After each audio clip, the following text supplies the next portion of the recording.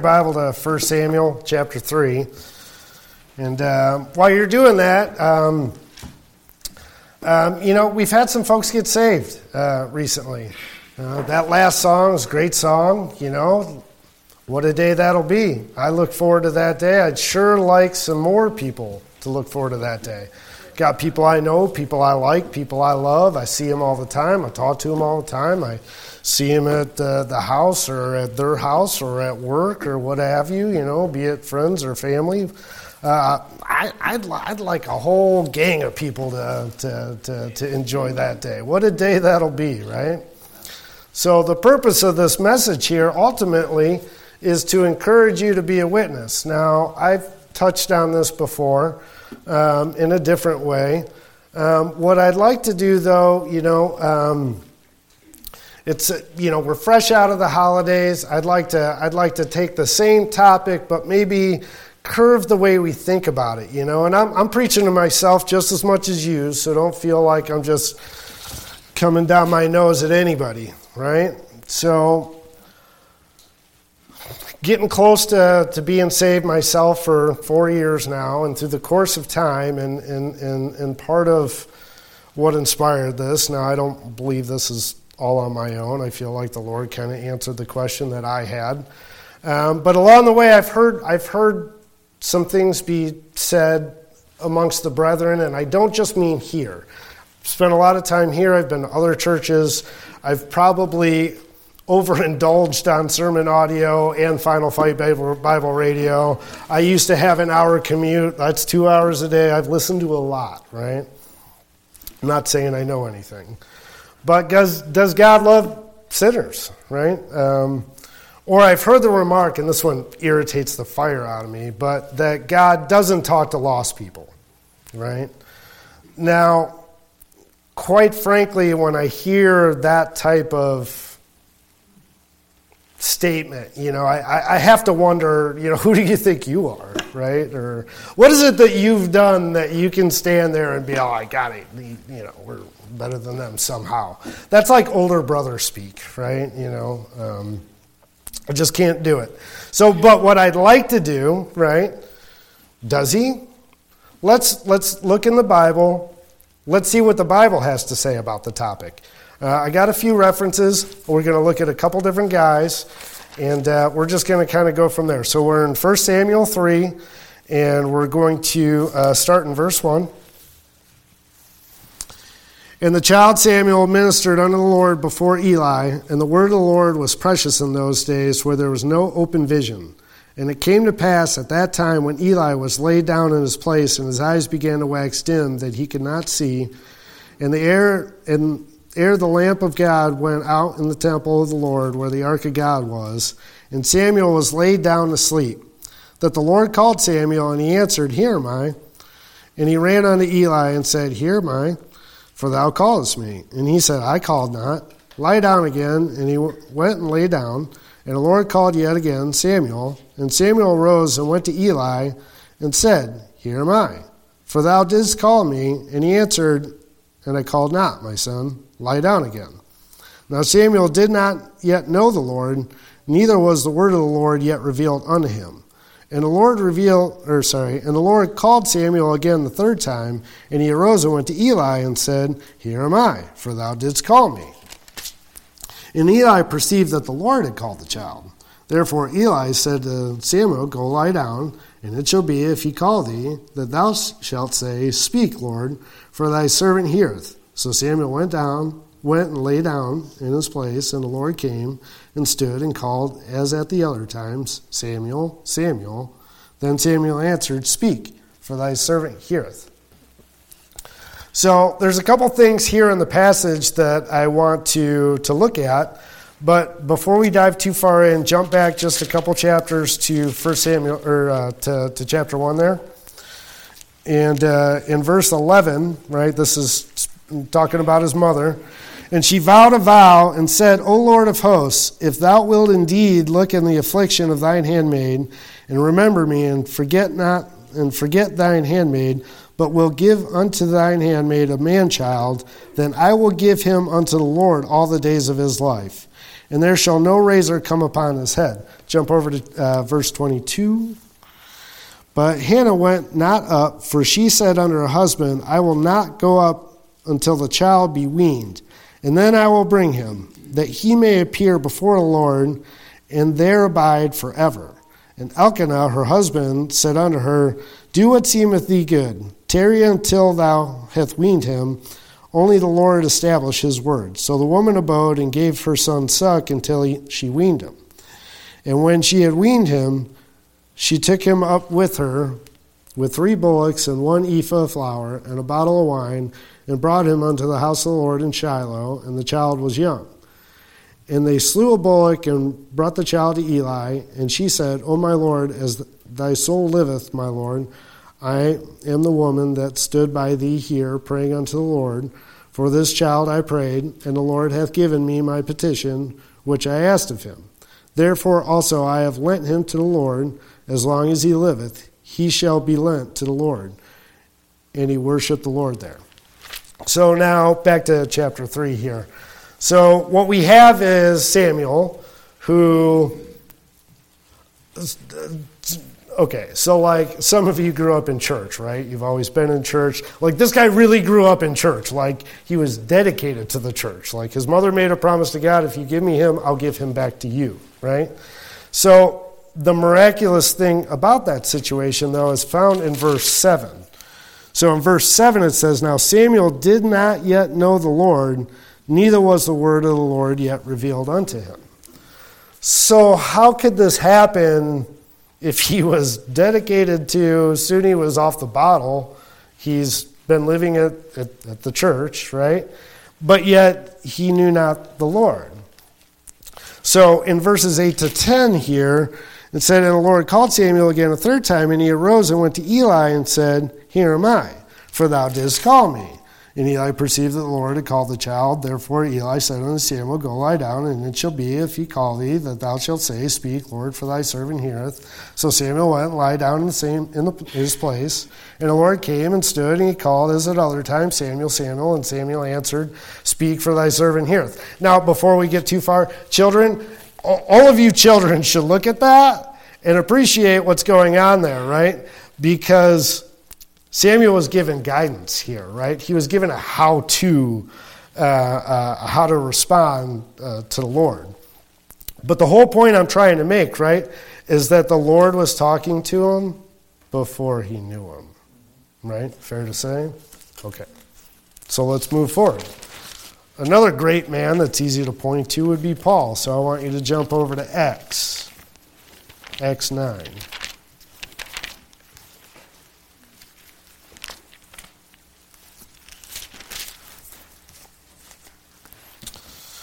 Acts 9, verse 1, And Saul, yet breathing out threatenings and slaughter against the disciples of the Lord, went unto the high priest,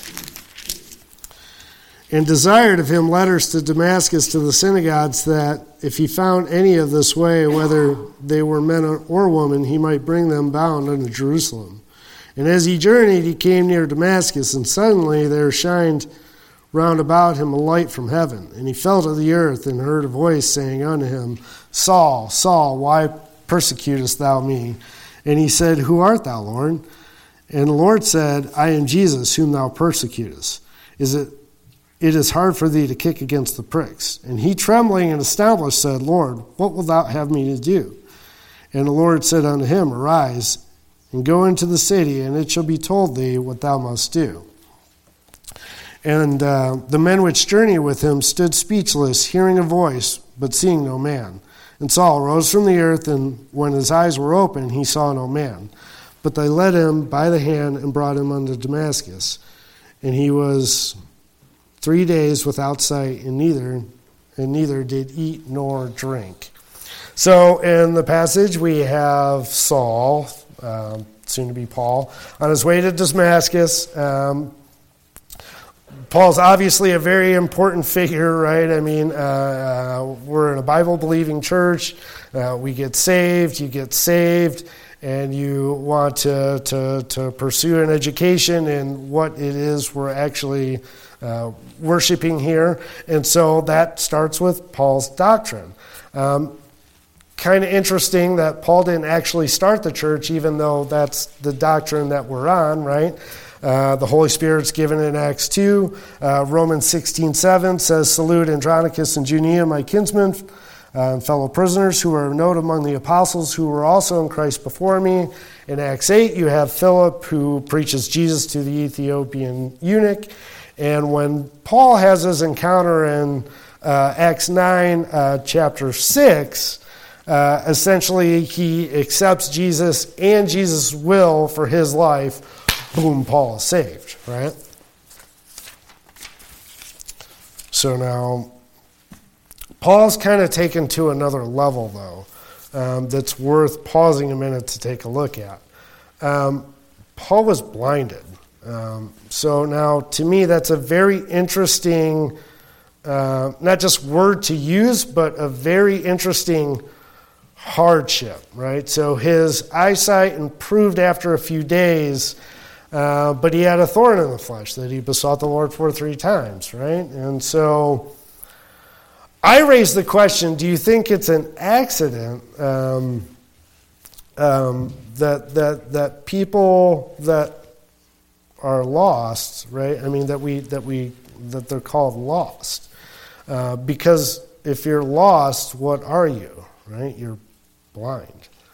So we'll jump over real quick to John 12, just to look at one verse that I think is kind of important to tie it together. John 12:40. "He hath blinded their eyes and hardened their heart, that they should not see with their eyes nor understand with their heart, and be converted, and I should heal them."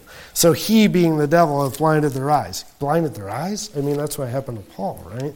So maybe this is my own imagination, or the Jesse Peck version, pastor would say the JPV. I kind of feel like maybe the Lord showed Paul physically how spiritually blind he actually was at the time, and the lost people around him. You know, it kind of makes me think about myself in my basement, right? So the steps to the basement are right outside the kitchen and the dining room. And maybe you've been in this position before. You have to run down there to grab something. So you open the door and the light's on here so you can see down there. And so you run down there. You skip that first switch. The next switch is over here. You can still see. So you get over there and you flip the switch. You find what you're looking for. And while you're doing that, somebody upstairs comes ahead and closes that door, right? So you don't know that, so you're kind of backing your way up, you flick these lights off, and you get there, and it's dark. And this is your own house, right? And so you know that light switch is like right there. But here you are operating, right? Kind of blind, you can't see nothing. You take a few steps, and you reach out, and it's not there. And you're like, oh, man. And so now you're doing this, and you're like touching the wall. And this is your own house, but you're doing what you feel is right?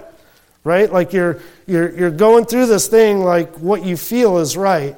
And the switch is right there the whole time, but you don't know because you're blind. You're now stuck in the dark. So is this a coincidence? I don't think so. I don't think that the blinding, I think that that's, like the Lord uses metaphors, and I think I think it's more than just a coincidence. So let's back up just one quick second. We're in Acts 9, right? Go back to Acts 8. With Paul, I think it's important to note too, and Saul was consenting unto his death.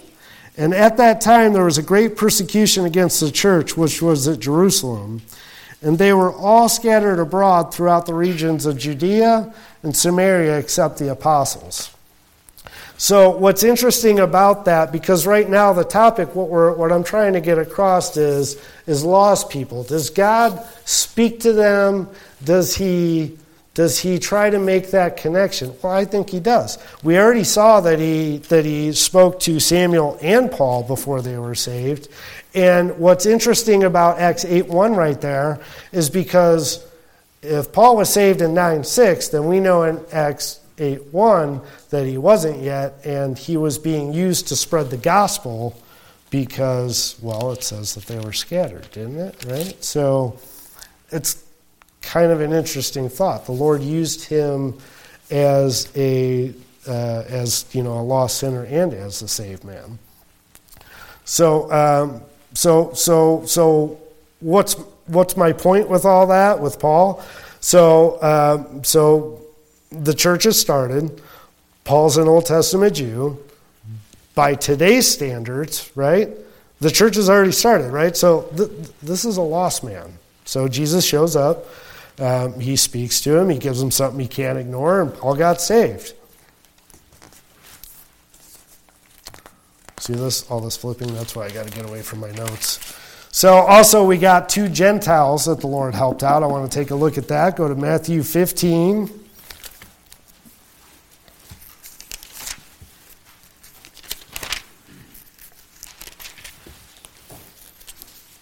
We're going to pick it up in verse 21.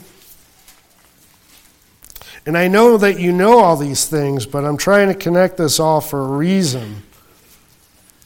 It's important that we change our mentality, how we view lost people. They're not just them, you know.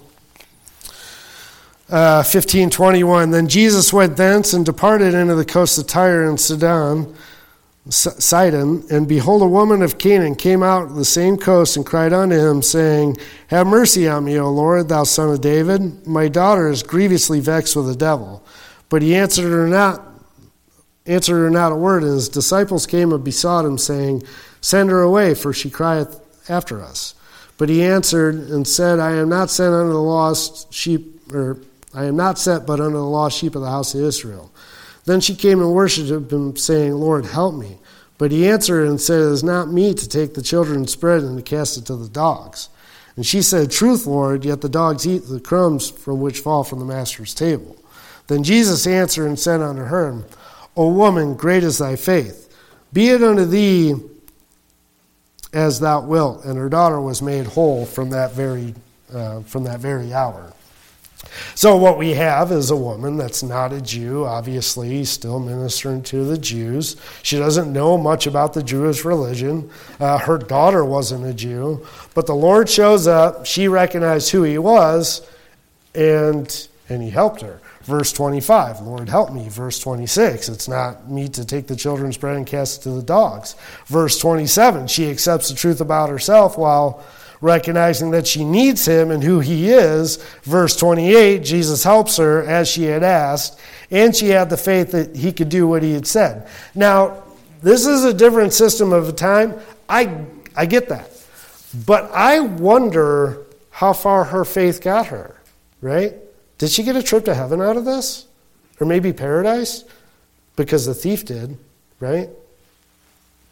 So I'm just saying, is it fair to say he cared and that he helped? One more person. John 4.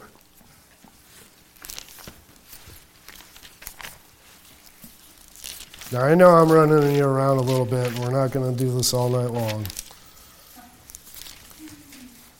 But I do think it's important that you see these different instances. And I'm going to throw myself in the hot seat, quite frankly. I'm willing to step on my own reputation a little bit here tonight. I think it's important. If one soul gets saved because of it, then it's mission accomplished, truly. What a day it'll be, right? Not if we stop now. The last couple of weeks at the pizza shop have been great. But you know what? I still went and turned that key this morning. I still made pizza today. Like, you don't just, I'm done, All right. John 4, verse 5. Then cometh he to a city of Samaria, which is called Sychar, near to the parcel of ground that Jacob gave to his son Joseph. Now Jacob's well was there. Jesus, therefore, being wearied with his journey, sat thus on the well, and it was about the 6th hour. There cometh a woman of Samaria to draw water. Jesus saith unto her, Give me to drink. For his disciples were gone away unto the city to buy meat. Then saith the woman of Samaria unto him, How is it thou, being a Jew, askest drink of me, which am a woman of Samaria? For the Jews have no dealings with the Samaritans.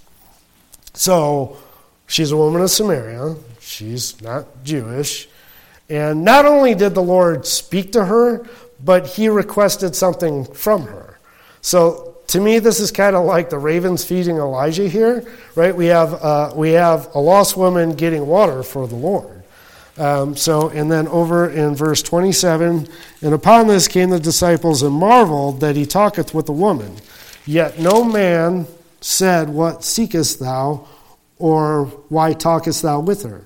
And the woman then left her water pot and went her way into the city and saith to the men, Come and see a man which told me all things that I ever did. Is this not the Christ? Then they went out of the city and came unto him. So the Lord reveals himself to her purposefully. I don't think it was an accident that he stopped there. In the chapter there, if you read, he explains how to worship him. But she immediately becomes a witness. And the disciples here, they're just astonished, right? Like this woman's got no part with us, right? Well, I think the Lord thinks otherwise. So far we have 4 different people, 4 different sets of circumstance. The Lord met with all of them, and he gave them all a choice. Whether it makes sense to anyone in the circle at the time, at all these different times, it doesn't matter. That's what the Lord did there, right? Do we agree that's what the Lord did there? So now the thing is that we know that, like, the funny thing about people, right? So we know that man has a spirit, and we know that animals have a spirit. Ecclesiastes 12:7 says, Then shall the dust return to the earth as it was, and the spirit shall return unto God who gave it. So let's think about this now. So God gives a spirit to man. He gives them the breath to live. And so now when you think about these lost people, right, is the Lord just wasting his time? Is there no real purpose? Do we all think we're like that special? Is that what we're walking around thinking? Right? I mean, there's got to be a purpose. Is he just planting all these spirits down here with no intentions to reap? Matthew 10:29 says, Are not 2 sparrows sold for a farthing, and one of them shall not fall to the ground without your Father? 10:31, Fear ye not, therefore, ye are more value than many sparrows. So we know that animals don't have a soul, but the Father even cares to know about when a bird falls. So for all the curious minds in the room, animals may not have a soul, but the book just showed you that the spirit returns to God. So, like, you know, does my dog go to heaven? I guess so, right? I mean, so we have lost people. John 3:16, For God so loved the world that he gave his only begotten Son. 2 Peter 3:9 says, The Lord is not slack concerning his promise, as some men count slackness, but is long-suffering to usward, not willing that any should perish, but that all should come to repentance. Now, here's the thing. I personally was saved later at 37. Now, I've heard many Christians say that they've been in church their whole lives. And I'm doing that, right? I'm doing my best to provide that for my own family. I see no fault in that. But on the topic and the point I'm trying to make tonight, you know, while your dads were dragging you to church, my dad was walking around the house angry, abusing my brother and I, and looking for his next date. You know, still married, but looking for his next date. Now, I'm not trying to make that sound worse than it was, right? That's a kid's perspective. Parents, you need to know how important it is that if something ever happens to an extreme degree, once, twice, a dozen times, your child will hold on to that. Just like I just painted that picture, your child will hold on to that. You're talking about however many days worth of an entire, childhood. That crossing the line moment will be what they look at. But the bottom line is, I'm fine, my brother's fine, and I don't say that for your pity's sake, right? I didn't say that for that. My point is that it's important to mention that many households are so far away from God that you might not even really truly begin to imagine. Now, for me, I remember very clearly the day that I first started talking to God. I didn't grow up in church. God at that point was God, but with no knowledge of God, God was more like Santa Claus, or like, if you're in trouble, magic wand, I'll fix this for you. For me personally, I had no teaching. I had no Eli to lead me that direction. But nonetheless, here I am. I was 16 years old, and I was in trouble far above my own head. I was sitting in a juvenile facility. I was actually laying down on a concrete block called my bed, and I'm in a bad spot, so I need help, right? So now I'm going to start talking to God. And I'm glad that I did. I did do that, And for years, it was this thing that, if trouble arose, maybe I'd talk to God about it or something like that, Years had passed. I was 16 then, right? I got saved at 37. So eventually I'm like, I should probably talk to God on a good day. Maybe I should, be thankful or something, Maybe I should talk to God on a good day. And so I started to. And eventually I started to talk to God daily. Still no knowledge of God. But what's super interesting, and I've actually talked to a guy that was a really good friend of mine until I started coming to church. I love him anyway. I wish he'd get saved, but it's how it goes. Anyway, we can relate on this topic. It's the darndest thing that in those days before I got saved, if I got what I would have called a good one out, like if I got a good one out, it was like sincere and just I got a good one out, I would get overwhelmed with the willies, it was almost reassuring, the Lord heard me on that one. I don't really know too much how to explain that, but it was almost like when the Lord shows up in service and that feeling comes across the rooms. It's kind of like the chills, right? You know what I'm talking about? You really can't. I can't deny it or ignore it. It's something that happens. Now that I'm saved, actually, same friend, I was trying to witness to him, and we were talking about that, and I told him, I'm like, well, I'm saved now. The Lord's moved inside. I really don't get that same feeling. And he's like, well, that's concerning. And it's like, yeah, it is. And I think we had two very viewpoints of why that's concerning, because the Lord isn't just showing up on the outside to be like, yeah, I heard you, buddy. The Lord's with me in everything I do and say. And so now I'm in the spot that, the Lord doesn't just Santa Claus me every prayer I ask him for, but he's definitely given me a ton of confirmation along the way. And so it's, I wouldn't trade that off.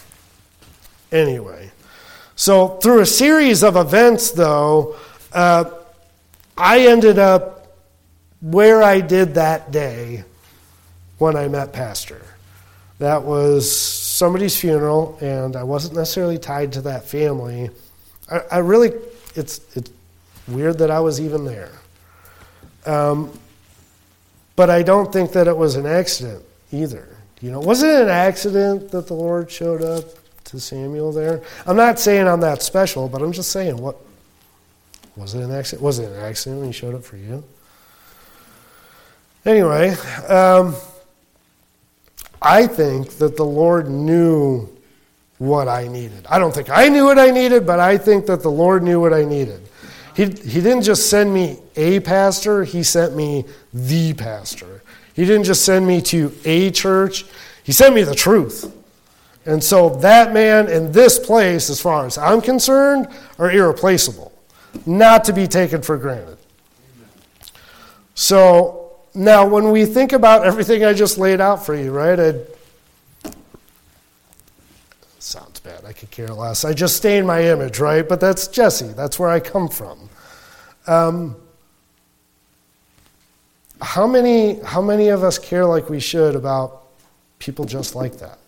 People that are slightly outside of our box. I brought up the animals because, and don't don't sell me short. I have a dog, okay? I'm not trying to be an offense. But it's mind-blowing to me what people will do for their pets, right? I talked to one guy once, and he's like, I spent $5,000 on arthritis treatment. And I'm like, for who? And he's, he tells me, like, for your dog? What?